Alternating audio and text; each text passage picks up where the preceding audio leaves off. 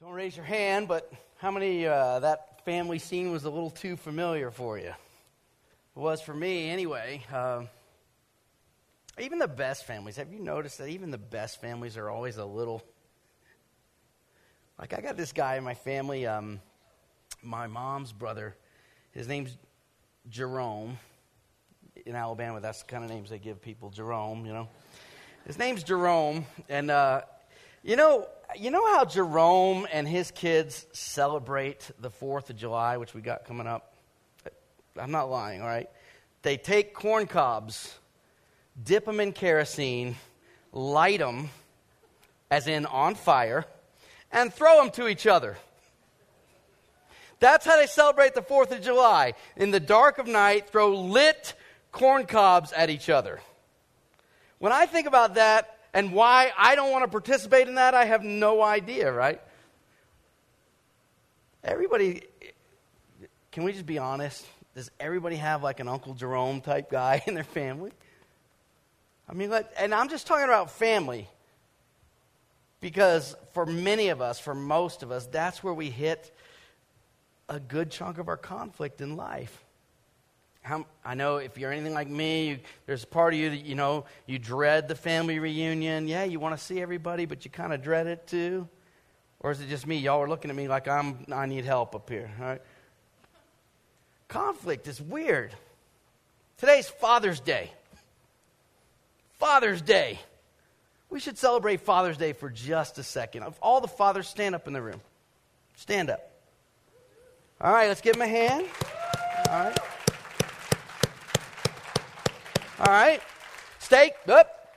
Okay, if you are a dad and you have more than 4 children, sit down. More than 4 children, that would be 5 or more. All right. If you have just 1 child, sit down. All right. If you, oh no, I don't want to do that. I was going to say if you've yelled at your kids in the last week, I don't want to do that. Let's see. If you at one time or another had to carry more than 2 jobs to feed your kids, sit down. All right, 2 jobs. 1 or 2 jobs, okay, all right. If you at one time or another, let's see, let me think. Ever read a book about how to raise kids, sit down. Okay, good. Now we're getting there. Now we're getting somewhere. All right. And if you got all daughters, sit down. All right. If you have all sons, sit down. All right. We're getting there. And I'm thinking of a number between 1 and 100. Go. And go. And go. What? And go. All right. All right, who said 50? All right, you win the prize for today, a lovely Cabela's gift card. Give him a hand, everybody. The number was 55. Well done. So I just had all the dads in the room stand up. It's Father's Day. It's our day. It's the day we get to sit on the couch and be absolutely as selfish with the remote as we possibly can be, and no one can ever fault us. It's the day I get to eat too much and sit there in my bare belly and point the remote at my belly and see if the channels still change. Father's Day. And we should be celebrated because being a dad is tough. Because families are all jacked up. Even the best families. Even my family, we're all Jesus followers in my family. We're still jacked up. We throw corn cobs on fire at one another. It's hard.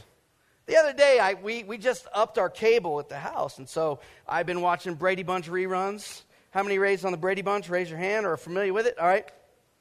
Mike Brady, the best dad ever. Never raises his voice. Always like, now Jan... Now Peter never loses his temper. You ever notice, like, if Mike and Carol, is that her name, Carol Brady?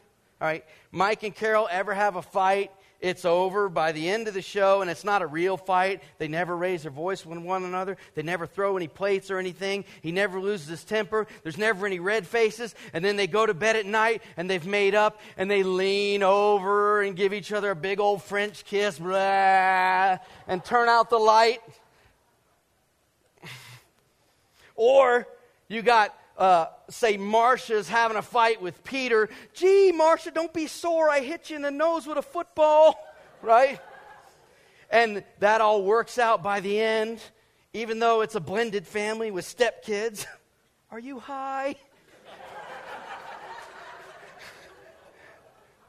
But this is what I grew up on. This is my idea of a good dad. This is my idea of familial bliss. This is what family is like. This is what conflict is like. This is how we deal with it. And we deal with it and it's over in 30 minutes and everybody loves each other again. And it's a load of bunk. It's not true. But growing up like that, I thought that's the way it... And then when it didn't work, because I'll be honest with you, I got a good marriage, but there, the whole lights out, French kiss, all that, it don't look like that. And my kids are just little. They still want me around. It's not a blended family. We don't have stepkids. We don't have all those resident challenges. But man, half the time they don't want to be around me either. And they're the little kids. So there's something about however conflict is portrayed and the reality of it. And see, we don't want to be deceived. We don't want to watch. We don't want to grow up on Brady Bunch or the Cosby Show or something like that and think that that's the way that it is. And if it doesn't work out that way, then something's wrong with us. Because even the very, very, very, very, this is important, even the very, very, very best relationships in your life have conflict. And it's messy. It's not neat and clean. It doesn't all wrap up in a 30-minute show. Even the very best things, very best marriages, the very best family situations, even the very best, it's messy. But we have to learn to deal with it properly. Because if we don't ever deal with it, relationships fracture. And you take a guy like Paul, who poured his life out for that church at Corinth, and they managed to have conflict. Half those people didn't even want him around. And he gave his life for them.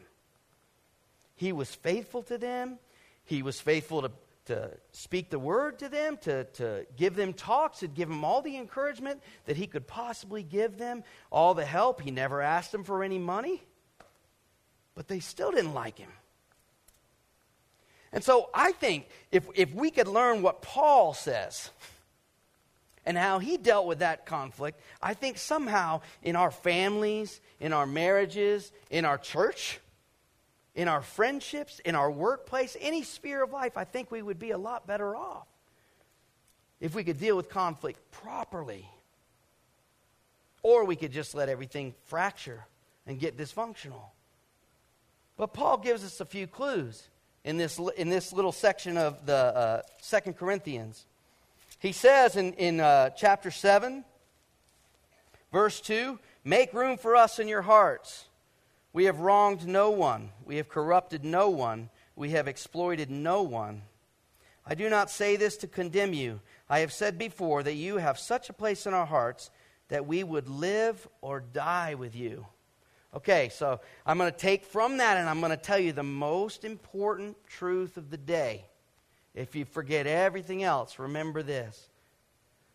Your best weapon to deal with conflict properly in any relationship, remember that you love them. It sounds really deep and really complicated. But if we could practice it, our conflicts would be resolved in a healthy fashion. Remember that you love them. I'm a member of a small group, and we meet every Thursday night, a Life Together group, a Continue the Conversation group. We just talk about what happened on Sunday. We just continue that conversation, and we go deep. And we've been, Shannon and I, my wife, we've been there for a year or so now. And our leader's wife, a brilliant woman named Sarah, she's brilliant. And one day I was sitting there talking to the group, and I was telling them this story about how I used to be on the road, and I got this gig as a solo artist. My very first one, I was really excited. And usually, I'm just going to let you in a little bit, okay? Usually, if you've been traveling enough, you just don't really want to be around anybody. After a while, you just want to hole up in the hotel, and then when it's time for the show, you go do the show, and then you run back to the bus or truck or van or horse cart in our case, right? And you don't want to be around anyone. But on occasion, the guy in charge, whatever that may be it a pastor or a youth pastor or something, is such a nice guy or a nice person that you actually want to be around them. You want to engage with him. Well, my wife and I took a trip to Missouri. My very first gig as a solo artist. And I'm all excited. And it came at just the right time because we were really struggling financially, like hurting bad. And this guy called out of the blue and said, I just want you to come to Missouri. We'll pay your way. And I'll pay you $1,700, which was a mad sum of money, at the time, and very much needed. So I get there, I'm all excited, and the guy's great. He's really nice, really funny, talks really deep, and so he and I start talking about theology and stuff, and we're just hanging out. I just abandoned my wife and new baby, and I'm hanging out with this guy. And you know what? I felt so good about it. I said to him, you know what? I'm going to grant you unoffendable status. Okay, because when we have conflict, that is every time we have conflict, it's because one or the other person gets offended. You follow that? So I said, I'm going to grant you unoffendable status, which meant in my mind and in my heart, no matter what this guy does, he can't offend me. Wouldn't it be cool if we could just decide? That would be so cool. That would be awesome if I could just decide my wife cannot offend me. She could wake up in the morning and say, you're a fat pig, and I won't be offended. Right? Wouldn't that be awesome? If we were in church together and we just decided, you know what, how many Crash members in here? Raise your hand if you're a Crash member. All right, that's our membership here, okay? Wouldn't it be great as members here if we said any other Crash member cannot offend me? You just decide. I just decide. I'm not going to be offended. Well, the funny thing is I hung out with this guy for a little while, and then my wife and family and I, we went home, and then the guy didn't pay me. Now, I've been walking around saying, you have unoffendable status. You cannot offend me. And then he didn't pay me, and a day went by, and he didn't pay me, and I needed the money, man. And then a week went by, and he didn't pay me. And then 2 weeks went by, and he didn't pay me. And by 2.5 weeks, I'm calling him on the phone, losing my temper because he didn't pay me. And it hit. I'm giving him an earful, and then it hits me. Wait, I thought you granted him unoffendable status. Isn't it funny? The minute you decide, I'm going to make a commitment, how that gets challenged. And it got challenged. And I realize I'm talking to my small group and I'm telling them this story, and Sarah, our leader's wife, she says, that's because I don't think it's possible to grant someone unoffendable status. You're going to get offended. If you're in a relationship, you will have opportunities to get offended. It will happen. And as I read the Bible, I think she's really right. There's nowhere in the Bible that says, thou shalt not be offended. Did you know that? Now, there's places in the Bible that say, thou shalt not be easily offended. But the Bible kind of makes the presupposition you're going to get offended. So it just tells you what to do when you get offended.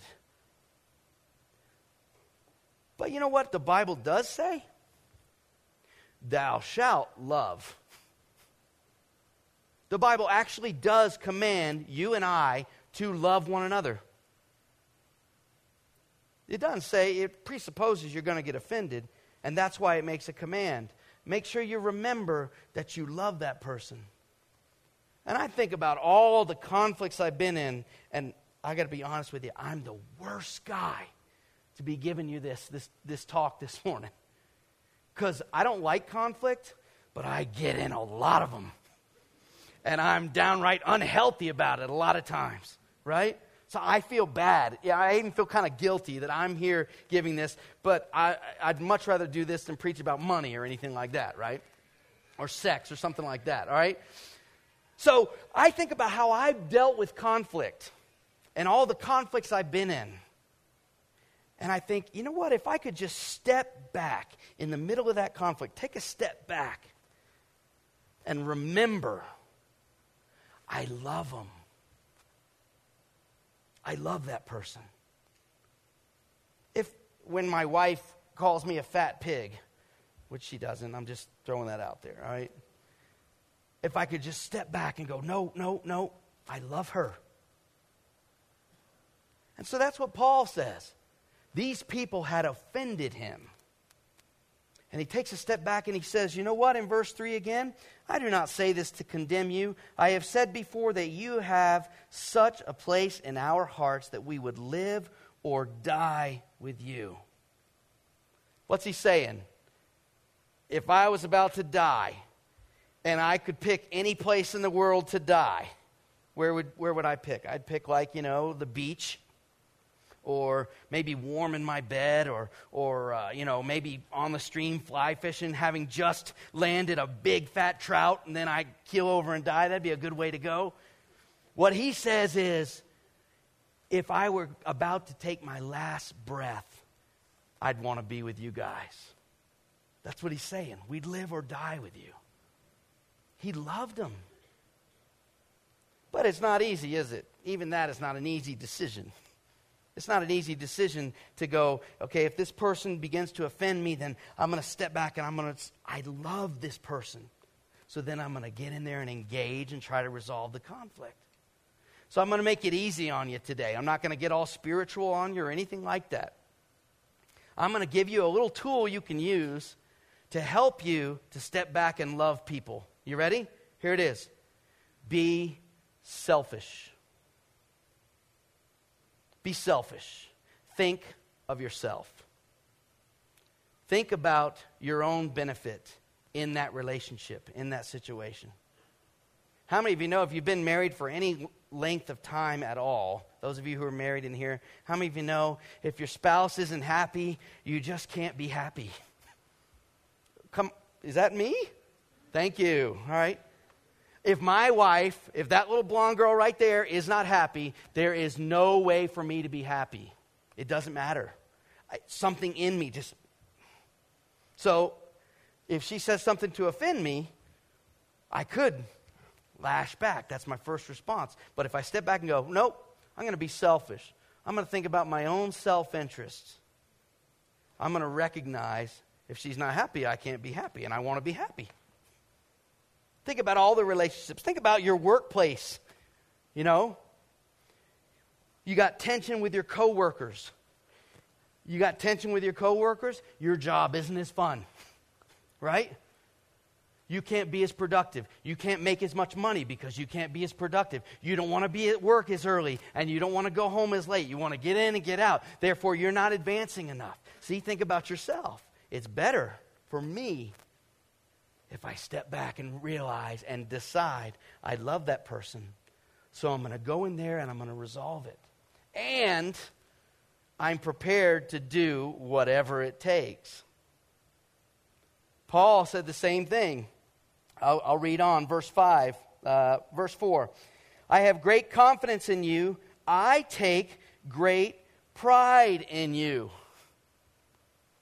What's he saying? You make me happy. So if you and I have conflict, I'm not as happy, and I want to be happy. I only say this because I know this about me, and I know this about you. People really, when you get right down to it, they only do what they want to do. I know that's some of you are recoiling at that, but really, I really think it's true. When I get right down to it, I'm just going to do what I want to do. So here we go. I want to be happy. And the best way for me to be happy is to step back, remember that I love that person, whether I know them well or not. Just decide I love them and get in there and do whatever it takes. Because I also know this, if you're anything like me, you got a lot invested in your relationships. How many been at work at the same job for more than 3 years? Raise your hand. 4 years. Keep them up. 5 years. 6 years. 10 years. 15 years. 20 years. 30 years. Look at this. 30 years or more. Thank you. 30 years or more of my blood, sweat, and tears invested in that workplace. It's to my very best interests to love those people and resolve those conflicts. Do whatever it takes. Once, back in Georgia, my wife and I, we dabbled in gardening for a little while. We lived in this house in the suburb of Atlanta. It had a driveway that went straight down. I mean, we lived down in a hole. And I hated that part of it, but what I loved is right when that driveway leveled out, over on the right side was this huge garden, maybe as big as this stage up here. And we'd never gardened before. We were fairly newly married, and so I committed to it, man. I rented a tiller. I got seed. I read books. I got on the internet. I did all my research. And we got out there, and I tilled up the ground one Saturday. And then I had my mother over, and that's hard enough as it is, you know. And so she's helping me, and I'm spending time. And we're just digging in, and we're planting the seed, and we're doing all this stuff. And I'd start watching it. And then, you know, the great thing about gardening is like immediately you see results, right? I see little things sprouting up and I'm getting excited. And then I see things are getting bigger and little peppers sprouting and little carrots and stuff. And I'm getting all excited. And I'm thinking about what I'm going to eat and all this kind of stuff. And then one night we came home from church and we drove down that steep driveway and my lights were shining. And I saw this little bunny rabbit. Doot, doot, doot, doot, doot, doot. And my wife, precious as she is, she goes, "Oh, look at the little bunny." And I'm like, "Get the gun." Because I know what that bunny's going to do to that garden. It's going to take all my fruit, and I got a lot invested. So now I'm getting paranoid. I actually don't own a gun, you know. I wish I had. I'm getting paranoid, so now I'm going to shops and I'm asking people, how do you keep the bunny rabbits out of your garden? How do you keep the pests off your stuff? How do you do this? And they're telling me all these wild things. And like, I was doing all of them. All of them. And one guy even said, sorry, ladies, this is gross, but one guy even said, pee on it. Like, pee, make a pea perimeter around your garden. I'm sorry. I'm really sorry. Just hang with me, okay, ladies? I'm really, really sorry, okay? And like, so every night, sun goes down. Zip.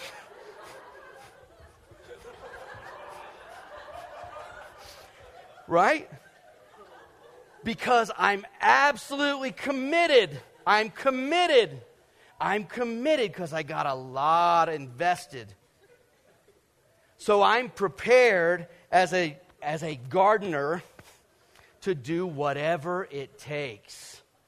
Whatever it takes. And Paul was the same way. Because he says, remember he wrote this letter, this really, really painful letter? He says in verse 8, "Even if I caused you sorrow by my letter, I do not regret it.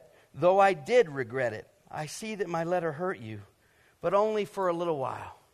And if you go back in this same book, around chapter 2 or so, he says he wrote that letter with great pain and anguish and tears.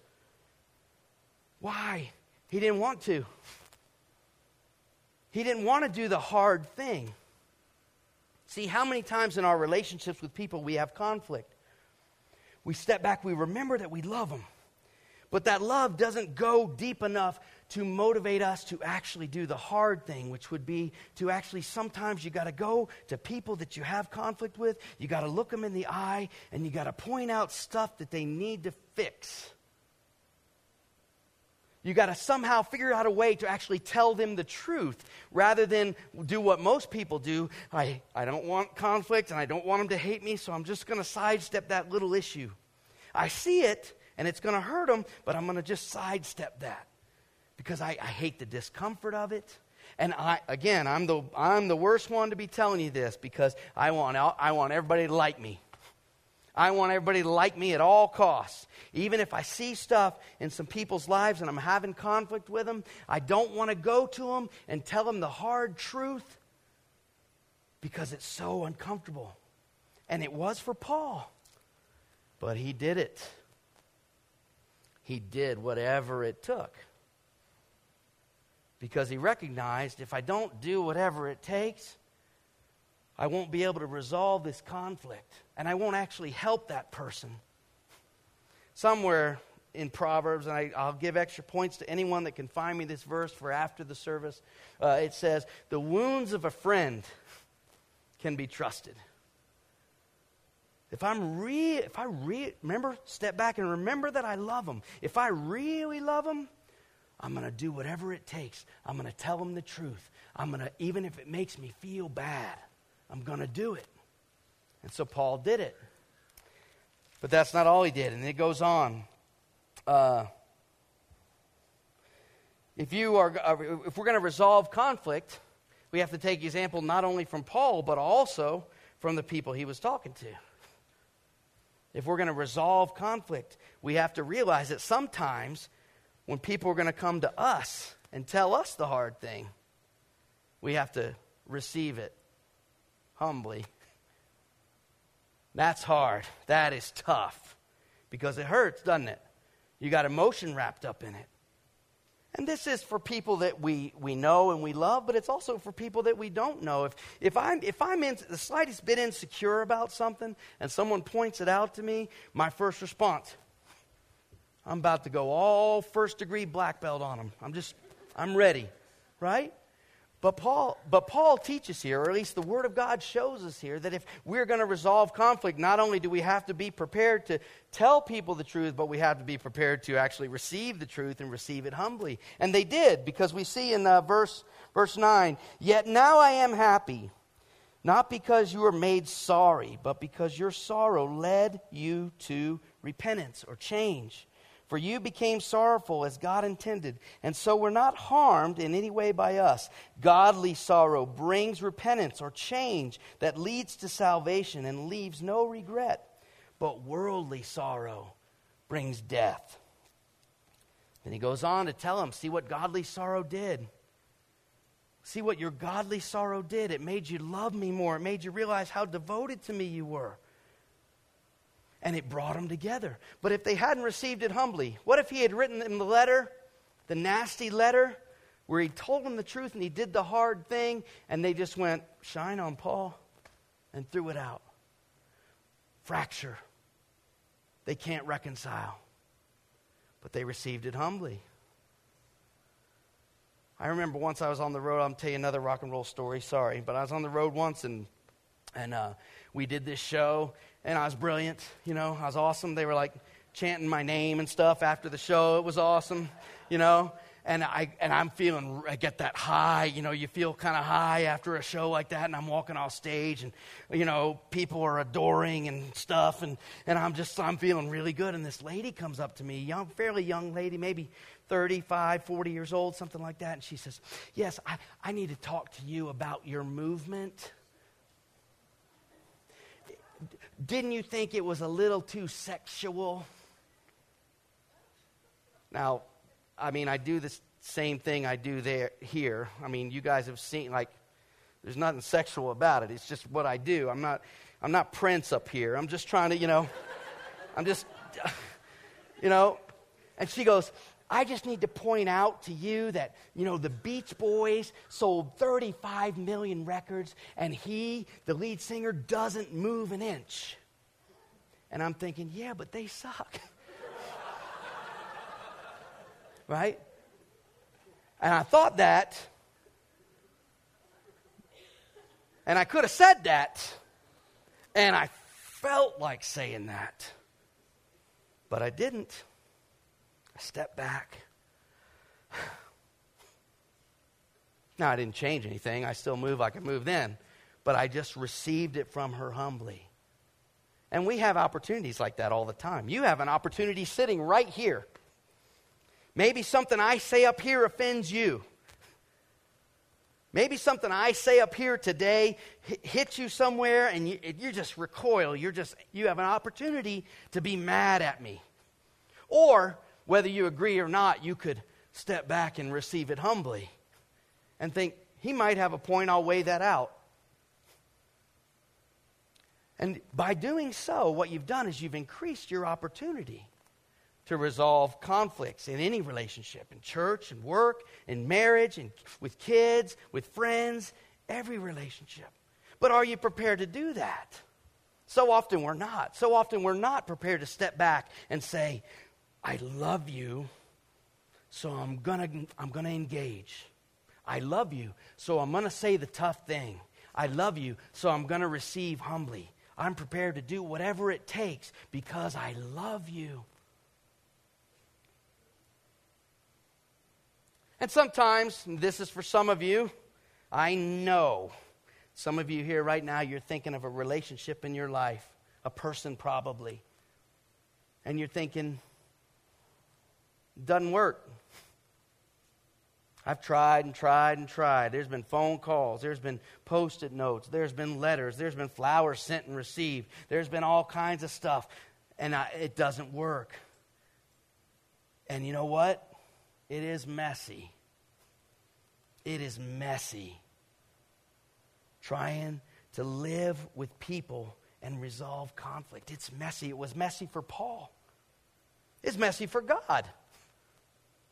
I could turn there. I'm not going to as I'm running out of time here. But I could turn to John where Jesus is standing with his followers. We call them disciples in the church, his friends.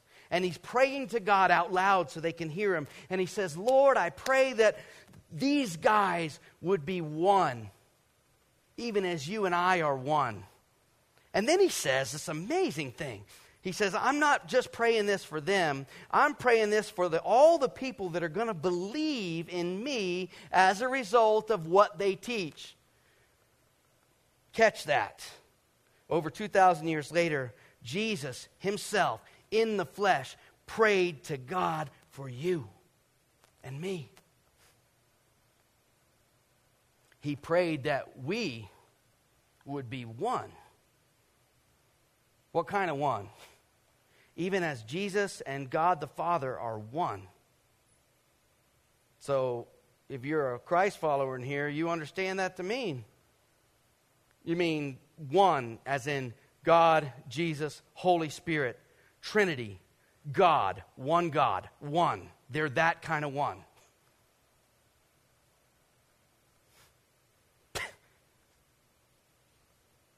Here we are, over 2,000 years later. Did he get his prayer answered? Maybe some. This is Jesus praying. What do we got? 33,000 something denominations? Did he get it? Doesn't look like it, but I tell you what, he didn't quit. And he doesn't quit trying to reconcile. And he's always been about reconciling, about ending the conflict. He remembers that he loves. He's willing to do the hard thing. Think about this. At K2, I'm just going to give you a little insight into how things kind of work at K2. And I'm only saying this because it was weird to me when I first got here. Okay, so this is how it works. You sit in a meeting at K2. It's very unlike sitting in a meeting with a pastor in Georgia. In Georgia, the pastor says, go and do this, and you say, yes, sir. And you go and you do it.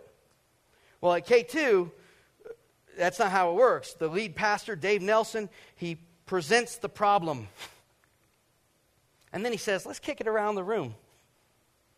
And there's 20-something people on staff or whatever, and we just all go around. And everybody says their 2 cents worth.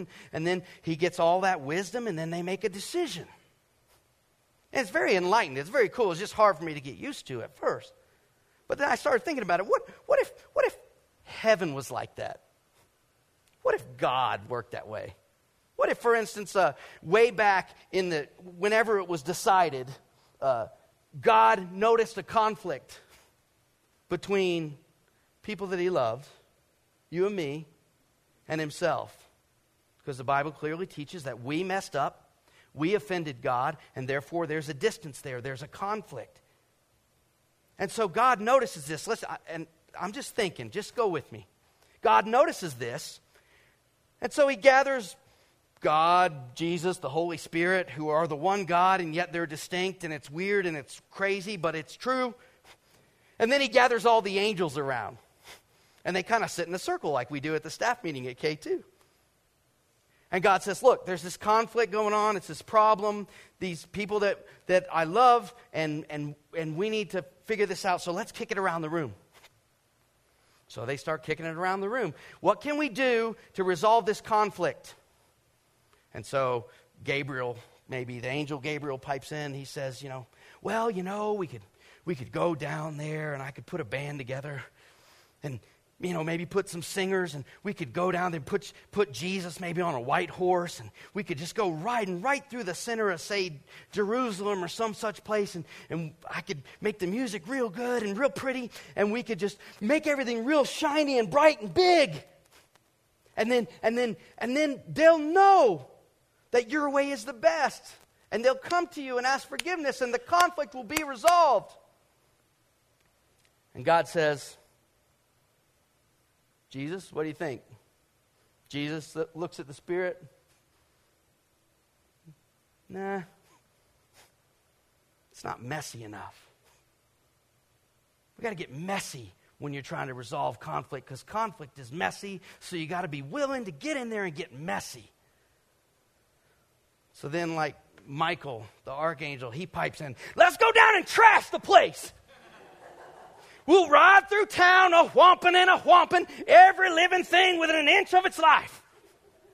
And then they'll know you're the boss. And they'll, yes, sir, forgive us. No.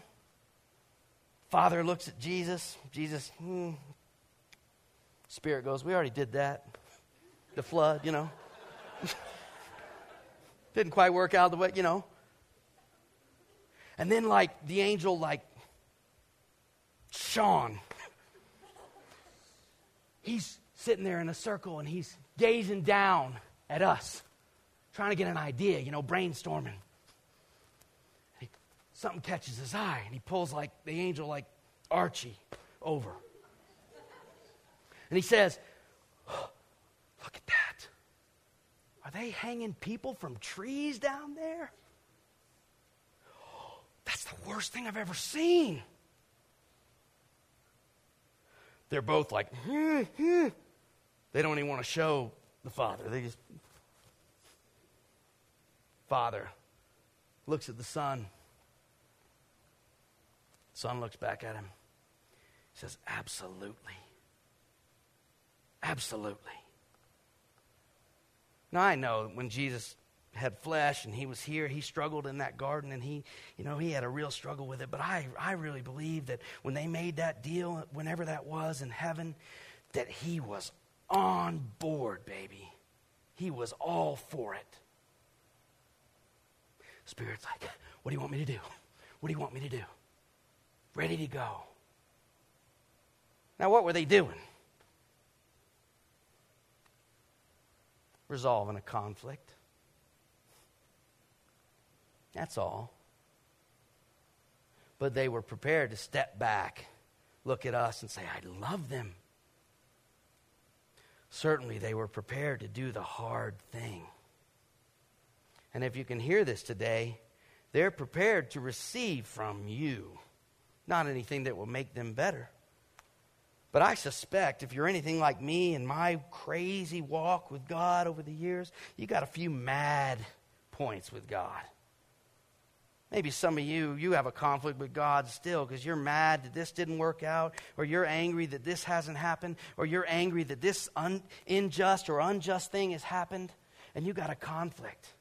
Or maybe you got such a conflict with some other person that it clouds everything you're doing with God. Because how we get along is so important to God. He just kind of steps back and waits for us to resolve. Somewhere, if you need scripture for that, somewhere Jesus said, if you're coming to worship God and you got this big fancy gift and you're going to lay it on the altar and worship God, but you got a conflict with your brother or your sister, leave your gift right there. Go and make it right. Then come back and offer your gift. I'm curious. Nobody's got to tell me anything. Band, come on up. We're about to worship. We're about to take 10 minutes of time maybe, and we're about to do what's called offer a sacrifice to God. We're going to sing. Some of us are going to raise our hands. That's cool. That's just a sign of sacrifice. Some of us are going to close our eyes. Some may not sing because they're trying to really dig in to God, but it's all a sacrifice. But do you have something against somebody else? Is there an unresolved conflict? Have you done everything you can do? And during this first song, we're going to take communion. And communion is just a very, very beautiful picture of what I described earlier. It's just this picture that says, you know what? There was a conflict between me and God, and Jesus gave himself up to resolve it. You guys can come on down if you would. Now, you see a card on your seat or on one near you. It's a little 3x5 card. It's blank. We're going to put some baskets up here. And I promise you, in fact, I'm willing to make a bet that even as I've been talking, you got somebody in mind. You've had a conflict. Maybe you feel like you're realizing, man, I haven't done everything I could do. I just want to challenge you. This is communion. On the night his friends betrayed him, Jesus took bread in the presence of those same friends. He gave thanks for it, and he broke it. And he said, "This is my body, which is broken for you to resolve a conflict."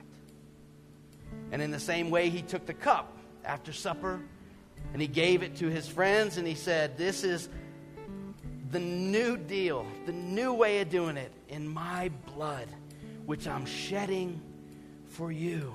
And all of that was to resolve a conflict. So what I want to challenge you to do is during this first song, some of you are going to sing right away, some of you may not, but I want as many of you as feel led, write down a name of somebody on that card. It might be your husband or wife. You don't have to let them see. It might be a family member. It might be somebody you're working with. It might be a kid, one of your kids. Some of you kids out here, it might be one of your parents. Write their name down on that card. And when you come up to take communion, trade that card. Drop it in this basket. Take the bread and the cup and celebrate the fact that conflict can be resolved. It can happen through the power and the presence and the work of God in your life. As the band starts to lead, do those things. Let's take communion together.